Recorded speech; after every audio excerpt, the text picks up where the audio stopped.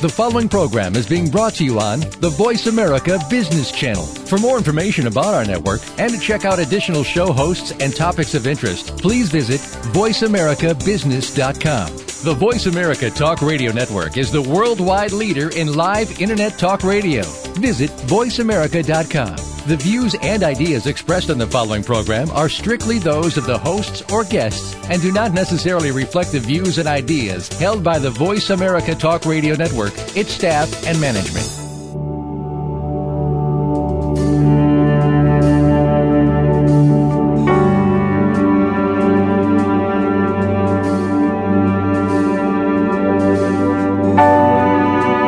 Welcome to In Discussion. Guests James Younan and Jamal Bashara chart the persecution of the Christians in the Middle East from early beginnings to the present day.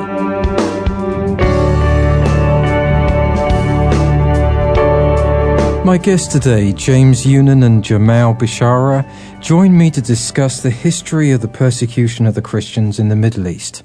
This journey charts the conditions under which the Christians and Muslims coexist to the present day across the Arab nations and throughout the world.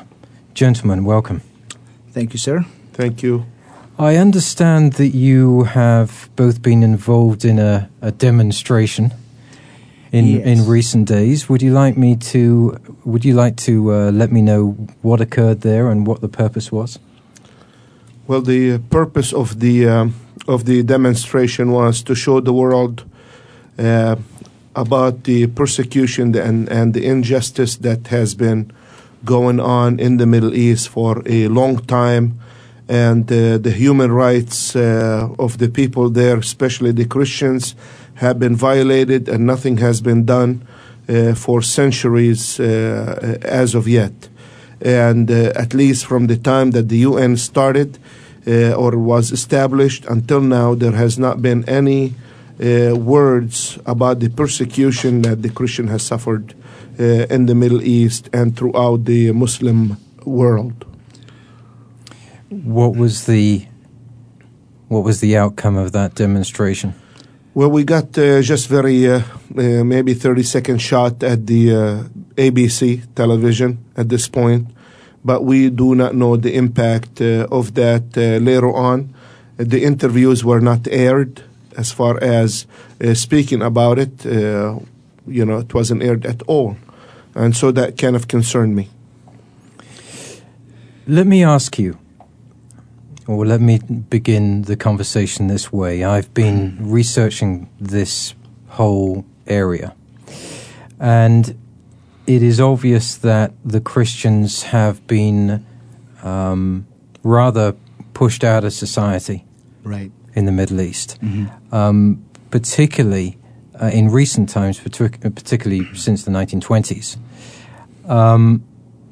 So that you are now really looking at a picture in the Middle East, and I'm not sure about the rest of the world, but in the Middle East where you have probably 10% of Christians living in that region.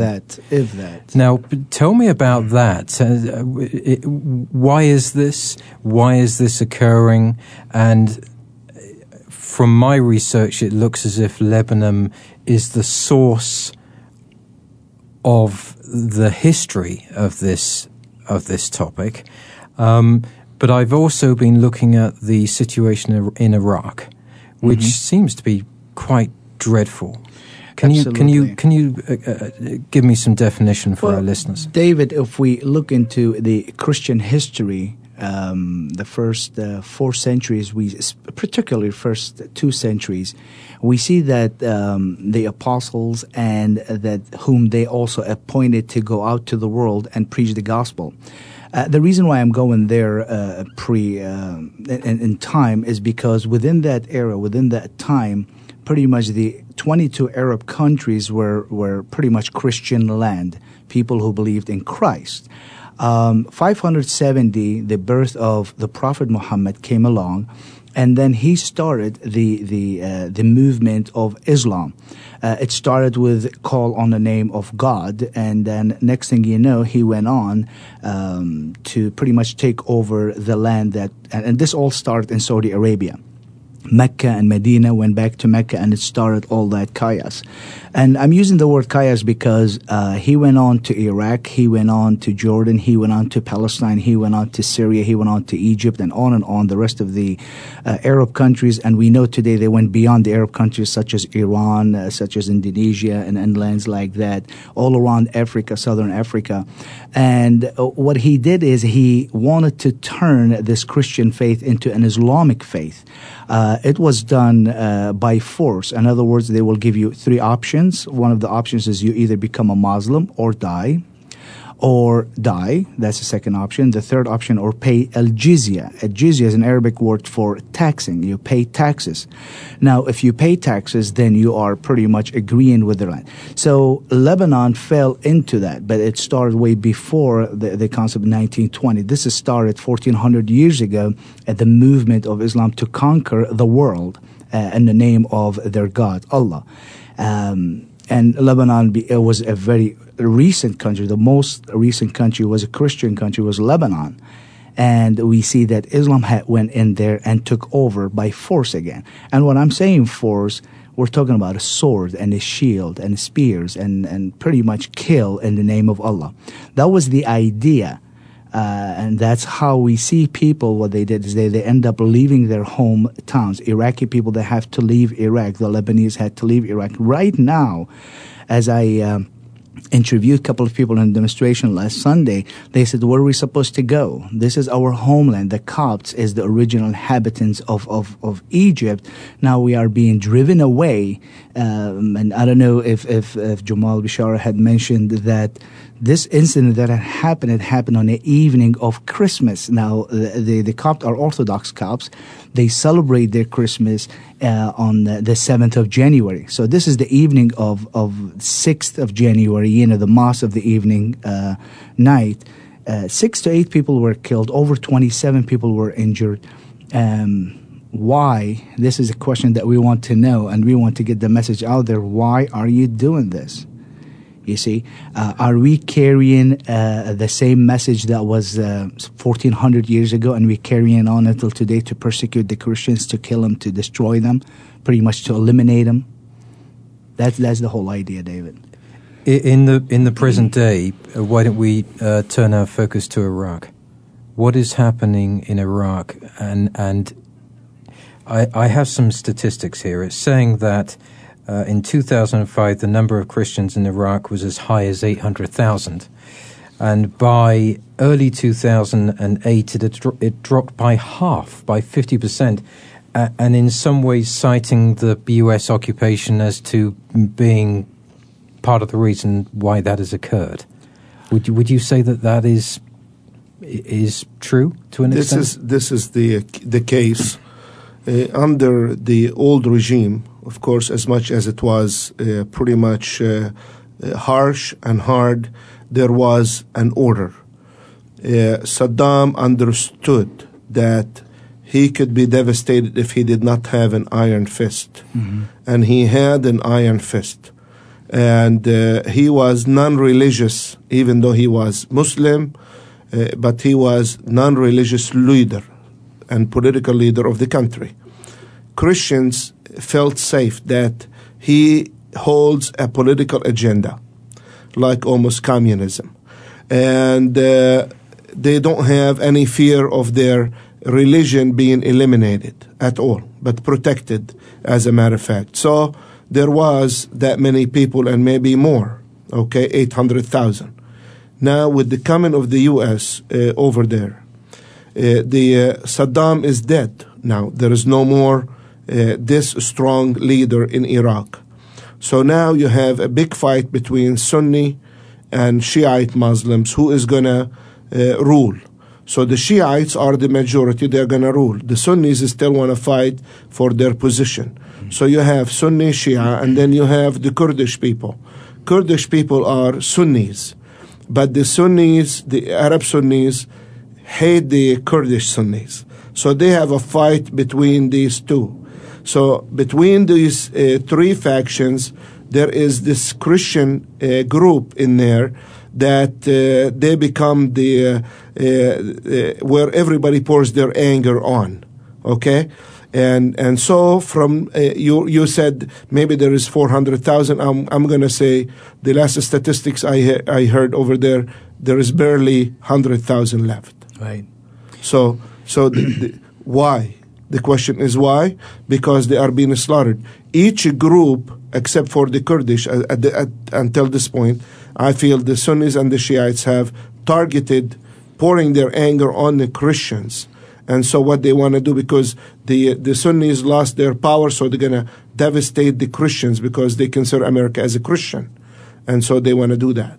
And it says that the number had dropped after we went into Iran. And that's not true. The number has been dropping since, again, Islam had went and conquered Iraq. Right here, David, in my hands, I have a document that I searched the web to see if actually this is a copy of any. I couldn't find any. Actually, it says in Arabic, Da'wa qabla fawat al-awan, which is a calling before it's too late, if I'm translating this properly. Where it says, David, let me read a little section of it very quickly. It says, the reason why Assyrians, and is referring to the Assyrians of Iraq, kept their identity after the advent of Islam is because the later honored and the agreement which were concluded between the Assyrians and the Muslims before the later entered Iraq, which is the Muslims. In particular, at this time of Prophet Muhammad, who was born in 570 AD in the city of Mecca. Prophet Muhammad wrote a letter to the head of the Assyrian Christians in which he asked them to accept Islam as their religion. Well, the head of the Assyrian Christian, accompanied by Bishop Mar Yulaha, visited the Prophet, during which both parties agreed the Assyrian Christians would have to pay tax in return for keeping their religion and exercise their own traditions freely. The agreement was signed by Prophet Muhammad himself together with some Muslim leaders, and I have the names. If you want, I will read them to you. The agreement was written in Farsi language, and copies of it were kept with Christians or by Christians for centuries. In 1517, the Sultan of Constantinople, Salim, visited Baghdad, established 763 AD. The document says, it said that Patriarch Mar Shimon IV paid a visit to Sultan and showed him a copy of the agreement. The Sultan told the Patriarch that the said agreement has a historic significance and should be kept in the Constantinople Central Library. And it is there. Actually, the original copy is kept in Istanbul Central Library there. And if I would look through, I'll show you what this agreement is all about, that no Muslim ought to hurt any Christian of Iraq. They were not to go into their worship place, the churches, and burn it. Not even to go into their homes and force them, since they are paying taxes. The Muslim ought to protect the Christians if they're under siege by any, and if anyone is attacking them, the Muslims will protect them. And in a similar concept, the Christian ought to protect the Muslims, and on and on. And it was kept. Why the Muslims of today are breaking this contract? They're breaking this agreement, David. You see? Can I just respond with a statement made on October the 25th by a Palestinian columnist, Al-Nasser al-Najjar, if I'm pronouncing that correctly, who wrote a column for the Palestinian Daily focusing on the persecution of Christians in Arab countries. He himself, a Muslim, warned that the expulsion of Christians and the attempt to denounce them as infidels was causing great damage to the Arab culture, of which Christians are an essential and original part. In his article, he criticized the fact that no one dared to come to the help of persecuted Christian minorities in the Middle East, and condemned the unwillingness of Arab intellectuals, the elite, non-government organizations and leaders of the private sector. What is that saying to us? I mean, is this becoming more of a political battle? It is. Islam is politics. They want a kingdom. That's the mentality. He saw what Muhammad saw. He saw the Jewish people having a kingdom of David, and he saw that the Arabs were tribalistics. So he came with that concept of Islamic kingdom. And that is where the concept is, we need to look at it from political standpoint of view. Islam is more political than it is religious, okay? because the Christian believe in God, that there is one God. Jews believe there is one God. So if you're trying to say we are a religion that established the oneness of God, that is absolutely wrong, because he has the Jews before him, and there was the Christian before him, before even Islam was established. So if he came to reform the peninsula, the Arabic peninsula there, okay, there was idol worship, he could have reformed that. But why then to shun his wars against Christians and against Jews? So the idea was not really the idea of let's spread that there is one God. For the Jews believe in one God, Christian believe in one God, but the idea is I want a kingdom, and he want to be the head of that kingdom. And they never stopped until today. We see them in Europe, particularly in England. I was going to say, if the Christians are leaving Iraq, leaving Iran, leaving neighboring countries, is that because of a mixture of genocide and because they are physically leaving those countries? It's genocide. There is a pressure, economical pressure, political pressure, religious pressure, and educational pressure. So if you cannot be what you want to be, why would you want to be there? And so those pressures are done by the Arabs themselves, who are Muslims, against the Arabs who are Christians. And I'm glad that you said that the original culture was that Mr. Najjar said that Christianity is part of the Arabic culture. As a matter of fact, the ones that preserve the Arabic language, and we have an Arabic language for us today, is because of the Christians. Exactly. Who preserved the Arabic language. But these people have put into their minds that we are Westerners, somehow Westerners, because the West is Christianized or has been Christianized, and they are Christians. So thus they relate us with the Westerners. This is a political move to bring forth a genocide. Nothing more, nothing less than that. Assyrians suffered in 1920 in Iraq, big devastation. None of the world stood with them. None. Exactly. You see? Can I just counter you on one thing? You had mentioned when Iraq was still under control from Saddam Hussein's government, that, and I know your background, James, before you left there, right? That as awful as that regime was, Christians felt to an extent safe. Yes. As long as they paid their taxes, remained very quiet, they felt safe. They were treated very well as far as safety. They are not treated any better than any other person. If they turn against him, he will devastate him too. But he knew they were peaceful people. So in other words, what I'm reading out of that is that there are definite humanitarian disadvantages or a massive downside to our occupation of that area. Well, allow me to say something, Brother Jamal. The idea is the Christians at the time of Saddam, they were also persecuted, but not in an indirect way. If you recall our interview previously, we discussed about that. They were under persecution, but not as if it's today. There were not churches being burned. If you're a Christian, you're not going to be killed. Your child, your daughter child is not going to be abducted and molested and then killed to the extreme as if it's done today. Here, I want to tell the world to understand, okay, if we're going to look at America and we're going to say, okay, you believe that America is a Christian land and the army came and they are occupying Iraq. Let's say that is true. And what they're doing, they're killing the people and on and so forth, right? That's what they claim. But okay, let's look at our Bible and see what these people are actually doing. Is it the Christian way? Is that what Christ had taught? Is that what the apostles had taught? And of course not.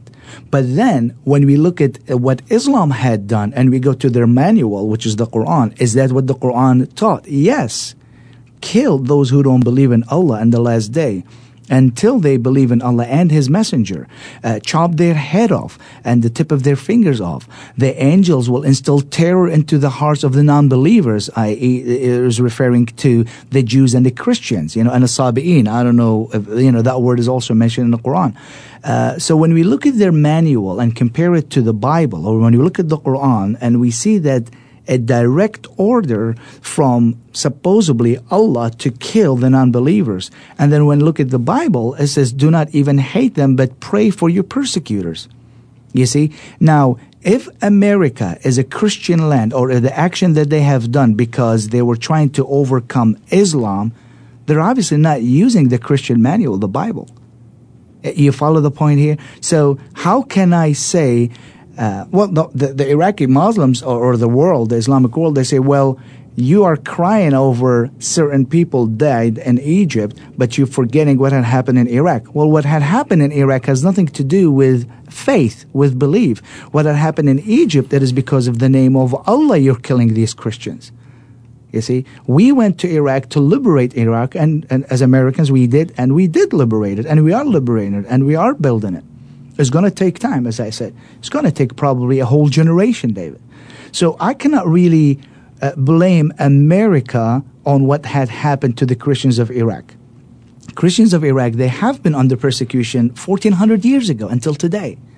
And me being an Iraqi, being an Assyrian, lived there until I was 17, I know what is it like, you see. It wasn't a direct persecution, as I said again. The churches were not burning as today, but because there's a chaos right now. There's no order right now. Now, let's just say that we were protected under Saddam's regime. What's stopping the same Muslims of killing us today? What happened to them? So are they blaming to America? America is coming here and killing. That's ludicrous. That really doesn't make sense to me. You see, America is there asking them to help them, to build your country, to build your land. Now, okay, let's go a point further, David. Forget about Christian and Islam persecuting Christianity. What about the Shiite killing Muslims and the Sunnis, and the Sunnis killing Shiite? Where is that coming from? Again, if we go back to their manuals and we see that this is happening before time, This is all great, okay? But at the end of the day, we have effectively a genocide.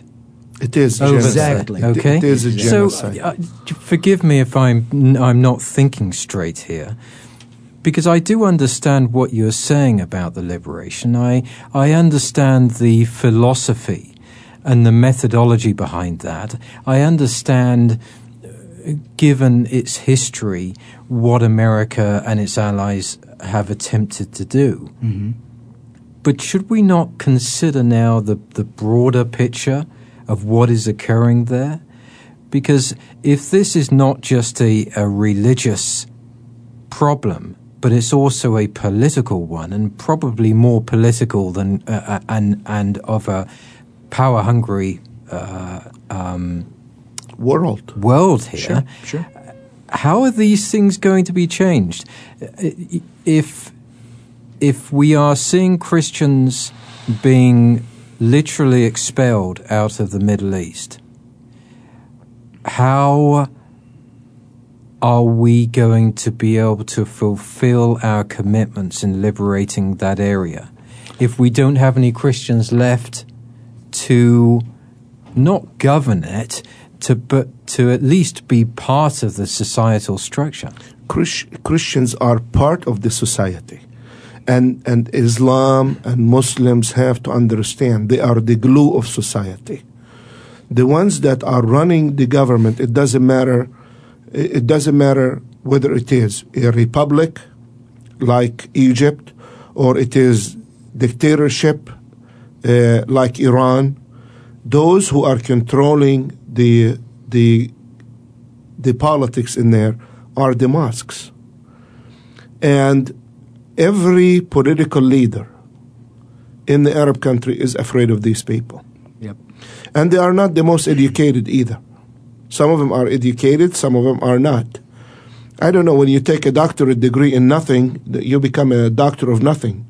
and there is nothing in the Quran to give you to be a scholarly with, except in what? In their faith. And that does not make you a scholar per se if you make you more fundamentalist to kill your other constituency in your country. That makes you less educated and more ignorant person than you can ever be. Education ought to give us a sense of morality, a sense of value to the other person.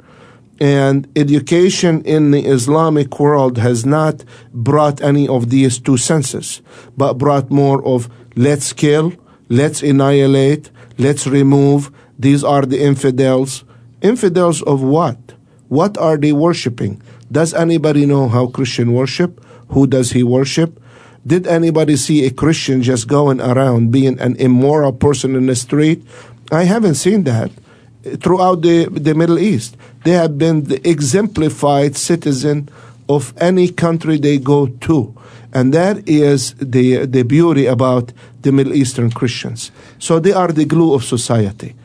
But when we go, the reason why I blame the United States is sometimes the Western world thinks at their level, okay, at their own level, at their own philosophy. But they don't look at the philosophy of others before they go trying to fix the issue. Like, for instance, I can guarantee you a lot of the Shiite Muslims have talked to the United States and say, come and help us liberate Iraq from this Saddam. Right. And now they went in to liberate him. Okay, liberate him from Saddam to put who in charge?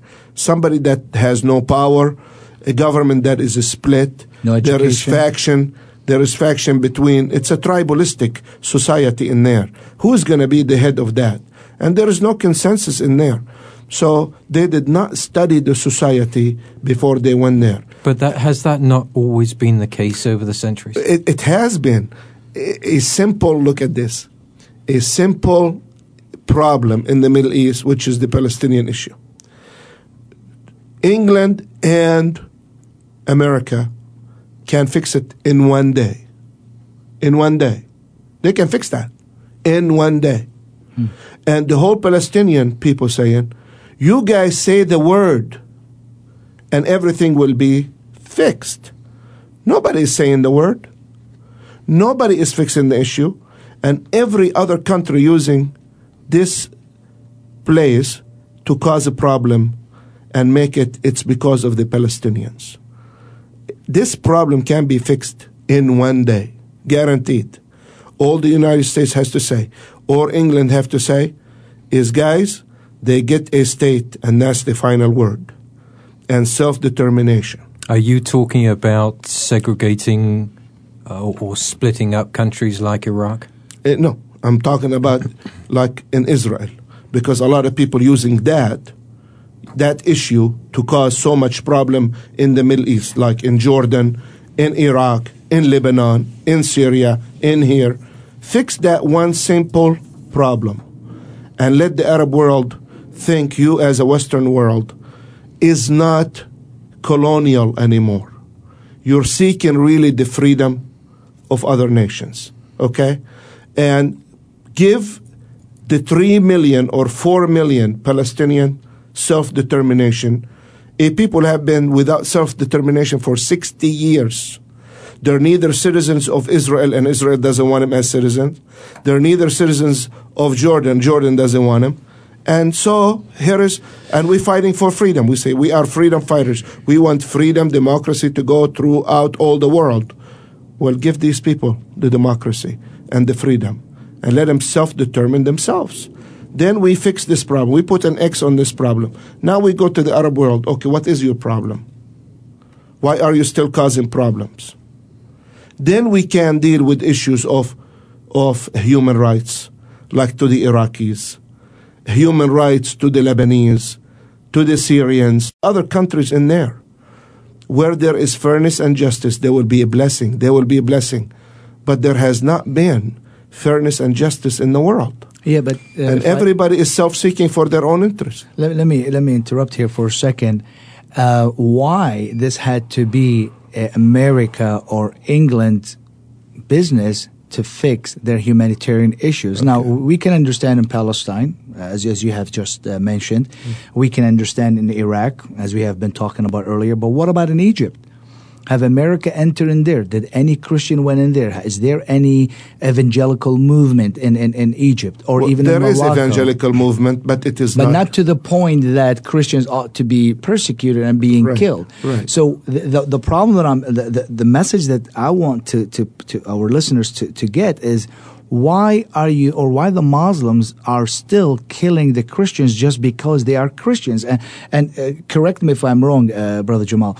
If I'm wrong, just go ahead and say, they took these people and they in the court they were persecuted. Pretty much they were just saying, why did you kill these people? They said simply because they are Christians. As if like, if you're Christians, it's okay to be killed, and that's the whole thing. Now, I can understand it in Iraq, the mentality of the Muslim people, we are retaliating. In Palestine, we are retaliating. But what are they retaliating in Morocco, in Algeria, in Egypt, just recently, as we talked about? That's the thing that we want to let them know. Listen, you cannot just kill people in the name of your Allah. That simply is going to tell the world that you are wrong. And if you don't care about the world, which they don't, David, they do not care about what the world think about them. You see? Then don't mind us. Go in there and correct you or fix you or you know what, pretty much, how would you like if this happens to you? It's not a Christian way. We do not fight against flesh or blood, as the scripture says. But then again, how are we going to solve this issue? Are we going to get persecuted? We, because I'm a Christian, you are a Christian, Brother Jamal. Are we going to get persecuted over and over and Well, the Islamic schools have to make fatwas. Fatwas is solutions, religious solutions, and they have to make a world announcement or announcement to the world to say that our religion is not promoting genocides against anybody, and they have to make that statement. Until now, they haven't made a statement of such.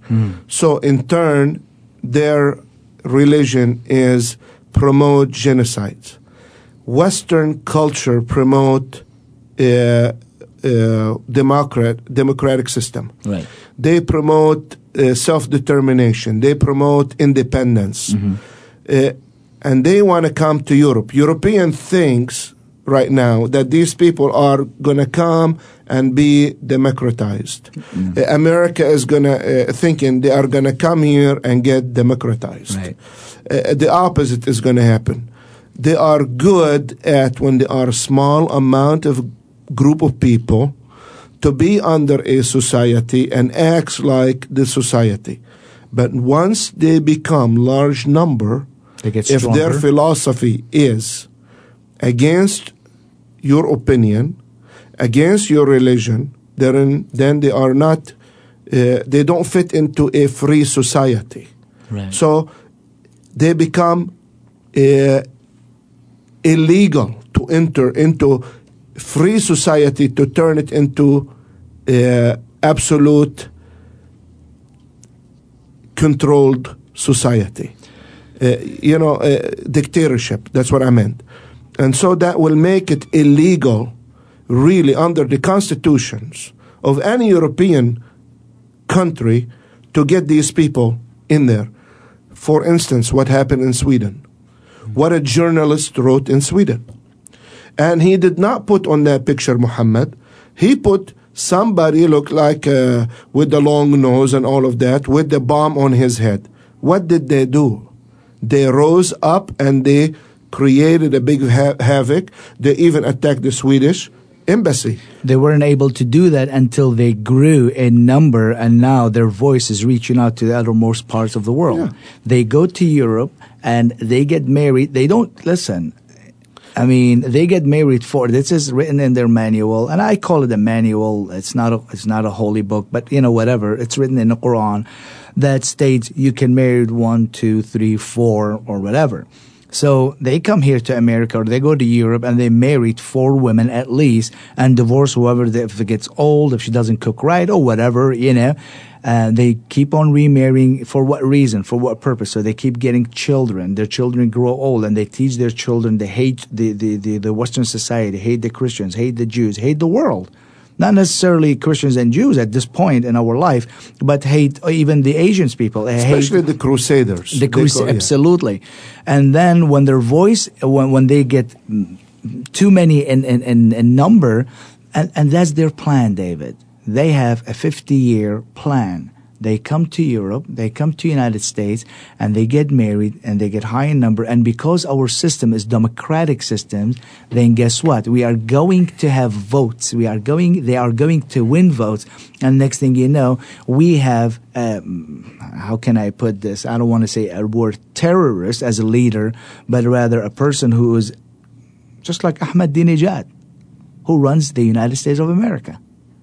And it's not too far from happening. You think that that's a reality? Isn't that reality that you can vote, and if you have the most votes, you win? It is reality, but the Western world is not able to see it as a reality. They're still not seeing it as reality. How about in London, in England? In England right now, a Muslim can demonstrate, can say, I want to kill, can say a lot of bad things. But put me a British person to say those things, they will put him in jail. They will put him in prison. That's why you have a mass exit of British people leaving the country and leaving and going to Spain or any other European country. They got fed up already with that. And we're not too far behind him here in the United States. Well, they are not. Well, that was the question I was going to pose, therefore, is if all the Christians are leaving the Middle East, and it certainly looks that they're either persecuted, killed, or they leave, where are they going? European country, Australia, America, Canada. Okay.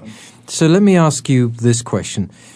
You said earlier in the program, James, that it will possibly take up to or longer than a generation for us to fulfill the original objectives and remits that we had when we went into Iraq. But on the other hand, you're saying here that the Muslim society is purposefully infiltrating Western countries. Yes. Well, which of the two are going to win out and when? Well, I'll tell you one thing. In either way, we as Christians, we as non-Muslims are going to lose. In either way, if their generation...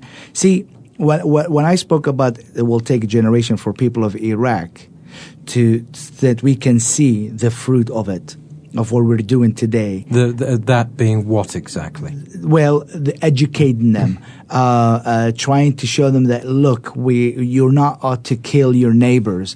Do not be a dictatorship. Do not be under fear anymore. You can live in a free society with the Shiite with the Sunni with the Christian, and on and on. It will take up to that. And the reason why, because this is the young generation growing. But if you take, and what we discussed, that here what's happening in the United States of America or in Europe, this is the old people that they still have the same mentalities as their parents had taught them. You see, and that is to hate the Christians. In Iraq, the young generation is going to blossom and will see it differently than what we're having them here in America. When a Muslim come into America, they have in their mind, or Europe, and I'm not excluding the rest of the world by all means, they have a mentality of taking over. How are we going to take over in a democratic society? And we're not too far from it. We are putting people that they're Muslims. To the point, David, it got to the point that we cannot use the name of God in the English language, but they can use the name of Allah in the Arabic language here in America. And if we're not seeing that, then we must be blind. Okay, let me just counter again with this. What you are saying to me is that it would take a generation for some sort of organized society in Iraq and other countries around it so that they can live with a structured society, structured set of economics, social order. But are you saying that that is only going to serve their purposes? It's only going to make them stronger, but it's not necessarily going to serve Western countries like the UK, like America, Canada. No, it's definitely is not going to serve the Western countries. They definitely not. It is for their own good. And within that, David, we cannot exclude their belief. See, again, as Jamal had mentioned, their constitution. That's their constitution. You cannot separate their religion from state. You can't. Their belief is it's a kingdom mentality. Exactly. Exactly that's what it is. I'll grow up and take over, go burn everything else, and come back and take slaves and kill them and destroy them. Pretty much. That's fine, but let me put this to you: in all the centuries, have we ever seen any country from the Middle East come over and invade good old England or the United States or Canada? They came very close. They came very close in the 8th century, before Charlemagne the Great was able to stop the progress. They went to Spain. See, I'm just being devil's advocate. No, I understand. I'm just wondering how they. To me, I want to try and understand how the Islamic faith can be so radical like this. What is it that is creating such deep belief in the things that they do? They wish, each Muslims wish to build a mosque. Each Muslim. That will be, if you ask a Muslim, what is your greatest goal in life? He will tell you to build a mosque. It's almost like an Englishman's castle. Yes. Mm-hmm. So, in their mind, they are producing evangelists. A child, a mom, and a dad. All of them are trained. They have to spread Islam. Okay? The issue with the Christians, they have the same mentality, but we don't look at it from a political standpoint. Okay, or trying to devastate a society. As a matter of fact, wherever Christianity went, the society bloomed and increased in number and increased in prosperity and progress. Okay, but if you look at all the Islamic countries around, you don't see any progress. There is no place for free thought. If you ever think a free thought outside this Quran, you are a target, whether you are a Muslim or not. You become a target to be killed, poisoned, or asked to leave. So there is no freedom in there. So that goes against any constitution in Europe. Look, for instance, what they are doing, the Ashura that they are celebrating now in Europe. I think it was, I wonder if it is in the Scandinavian countries there, where they're beating themselves with the sword. Here they are celebrating something happened to one of their quote unquote sons of Khalifa. I think it was in the 7th century. And they're still beating themselves up. And they're cutting themselves with the sword. And they're doing that to the kids. Isn't that a scary thought for you as a European to see something like this happen? What if the next day they go beyond that and beyond that and beyond that? It is unnatural to come and cut yourself. The only people who ever cut themselves were idol worshippers. They will cut themselves. If you look through history, they will do a lot of devastation for their bodies. To grieve over somebody who who died in a immoral way, cry over him, celebrate a memorial, that's fine. But to sit down and cut yourself, beat yourself with the chains of iron, even cut your baby's head to where he is bleeding, and say that they are grieving for this man, I mean, that's crazy. It's very crazy. It is unaccepted in our days of society. It's not accepted in our society. That's right. Believe me, if they become large in number, the first thing they want to do when they become 20%, they're going to ask you for Sharia law. That's what they're asking for, Sharia law right now in Canada. They started doing that in Canada. They did, and they're asking for Sharia law also in England. I don't know if that went through or not, but that's what they ask. And they will ask for Sharia law in Michigan. They're asking also for Sharia law. So your laws become annulled. It's no longer, they are not respecters of any other law beside the Islamic law. Okay, so let me ask... Unless you rule them with the hand of iron. Okay, so let me ask this question. Given this situation, and given what sounds like atrocious conditions over there still, what do we need to do to change the paradigm? What do we need to do, firstly, from a federal government level with our occupation over there? We talk about liberation, but really it's occupation at this stage. And I more than anybody realize what we're trying to establish. What have we got to do on all levels to assure that the Middle East has a balance of creeds and cultures and can survive to becoming a peaceful Arab nation again, and that the westernized society over here can be proud to know that it came up with policies that assured the safety of not only Christians but the Islamic faith and any other faith involved. Am I right in saying that the government here has to think very differently to the way that it's doing now? Absolutely. They have to. David, you understand that England used to be the empire that the sun does not set on it. But through the occupations that it did, there was a lot of injustices done. There was this policies, separate and divide and conquer. And these policies are notorious to any society. They are menace to any society.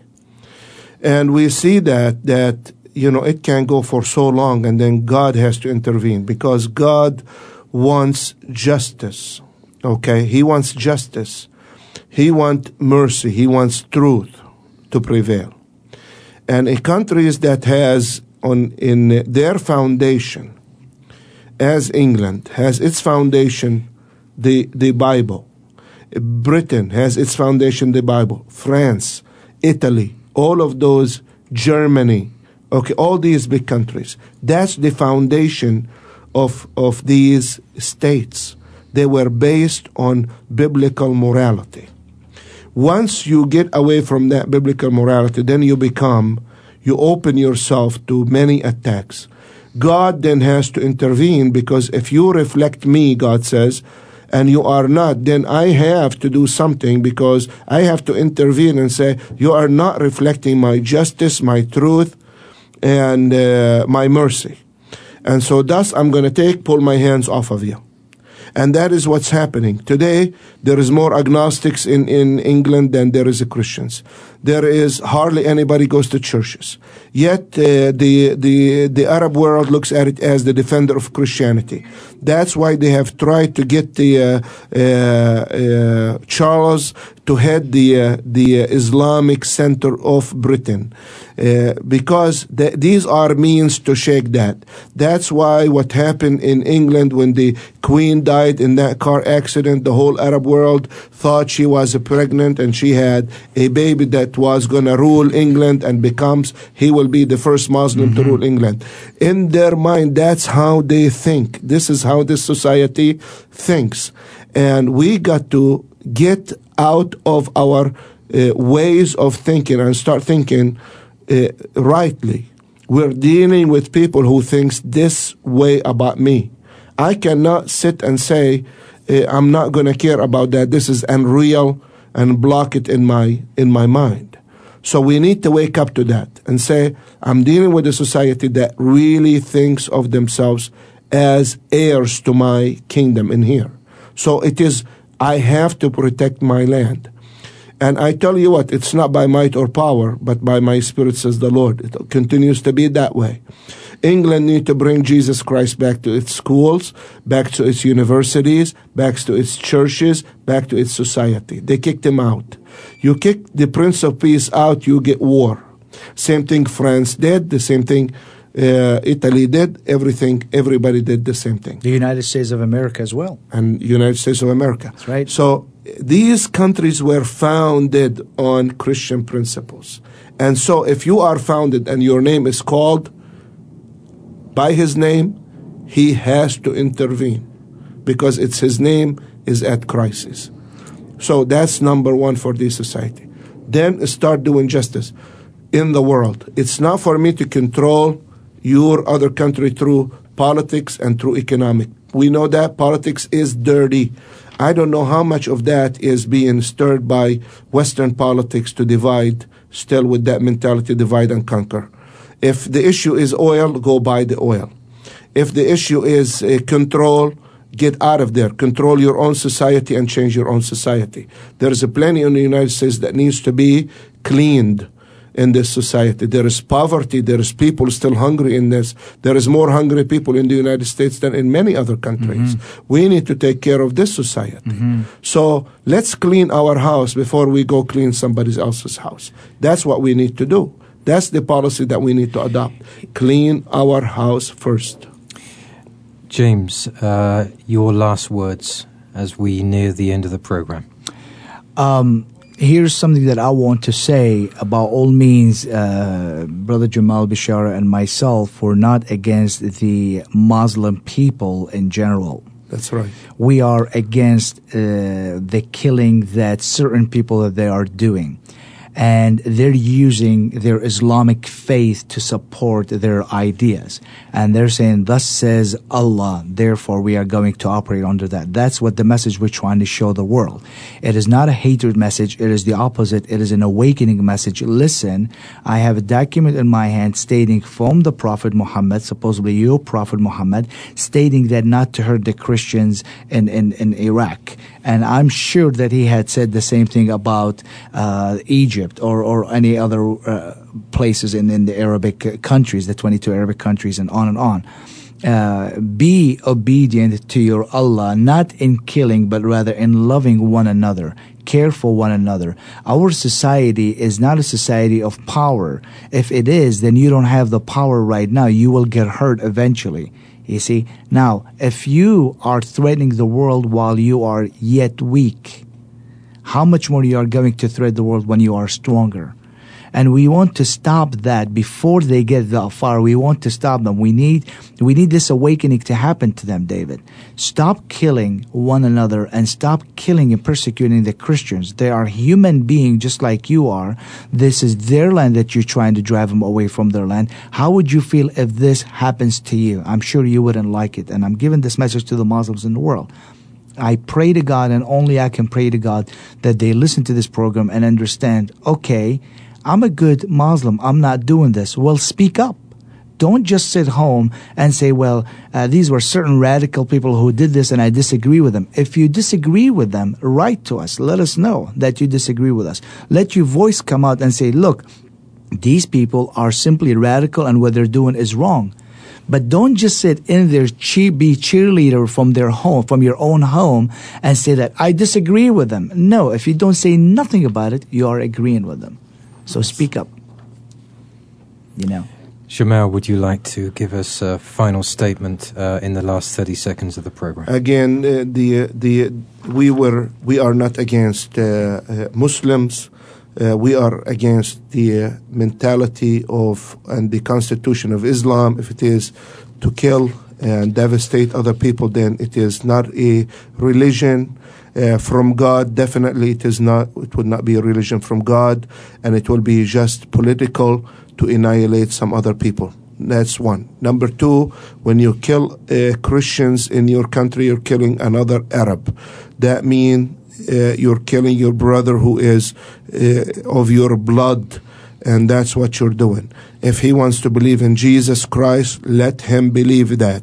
If you want to believe in Muhammad, go ahead and believe that. But don't use your faith to kill some other people. That's called genocide. That's killing your brother. That's devastating your own country. And we want to stop that. Jamal Bashara and James Younan, our In Discussions cultural and political commentator for the Middle Eastern affairs. I thank you for being with us on the program today. Thank you so much, David.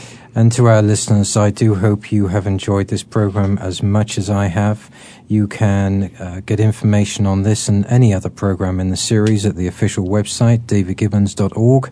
There's also a fully functional blog, and you can provide questions and feedback, and I'm sure that these gentlemen will be very happy to respond to anything that you have to say. Meanwhile, wherever you are in this world, good morning, good afternoon, and good evening.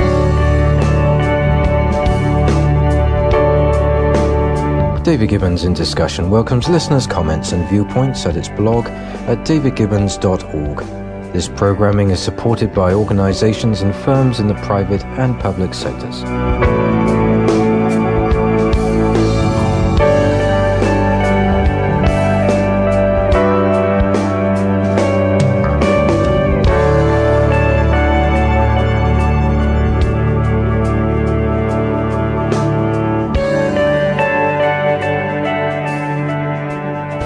Thanks again for listening to the preceding program, brought to you on the Voice America Business Channel. For more information about our network and to check out additional show hosts and topics of interest, please visit voiceamericabusiness.com.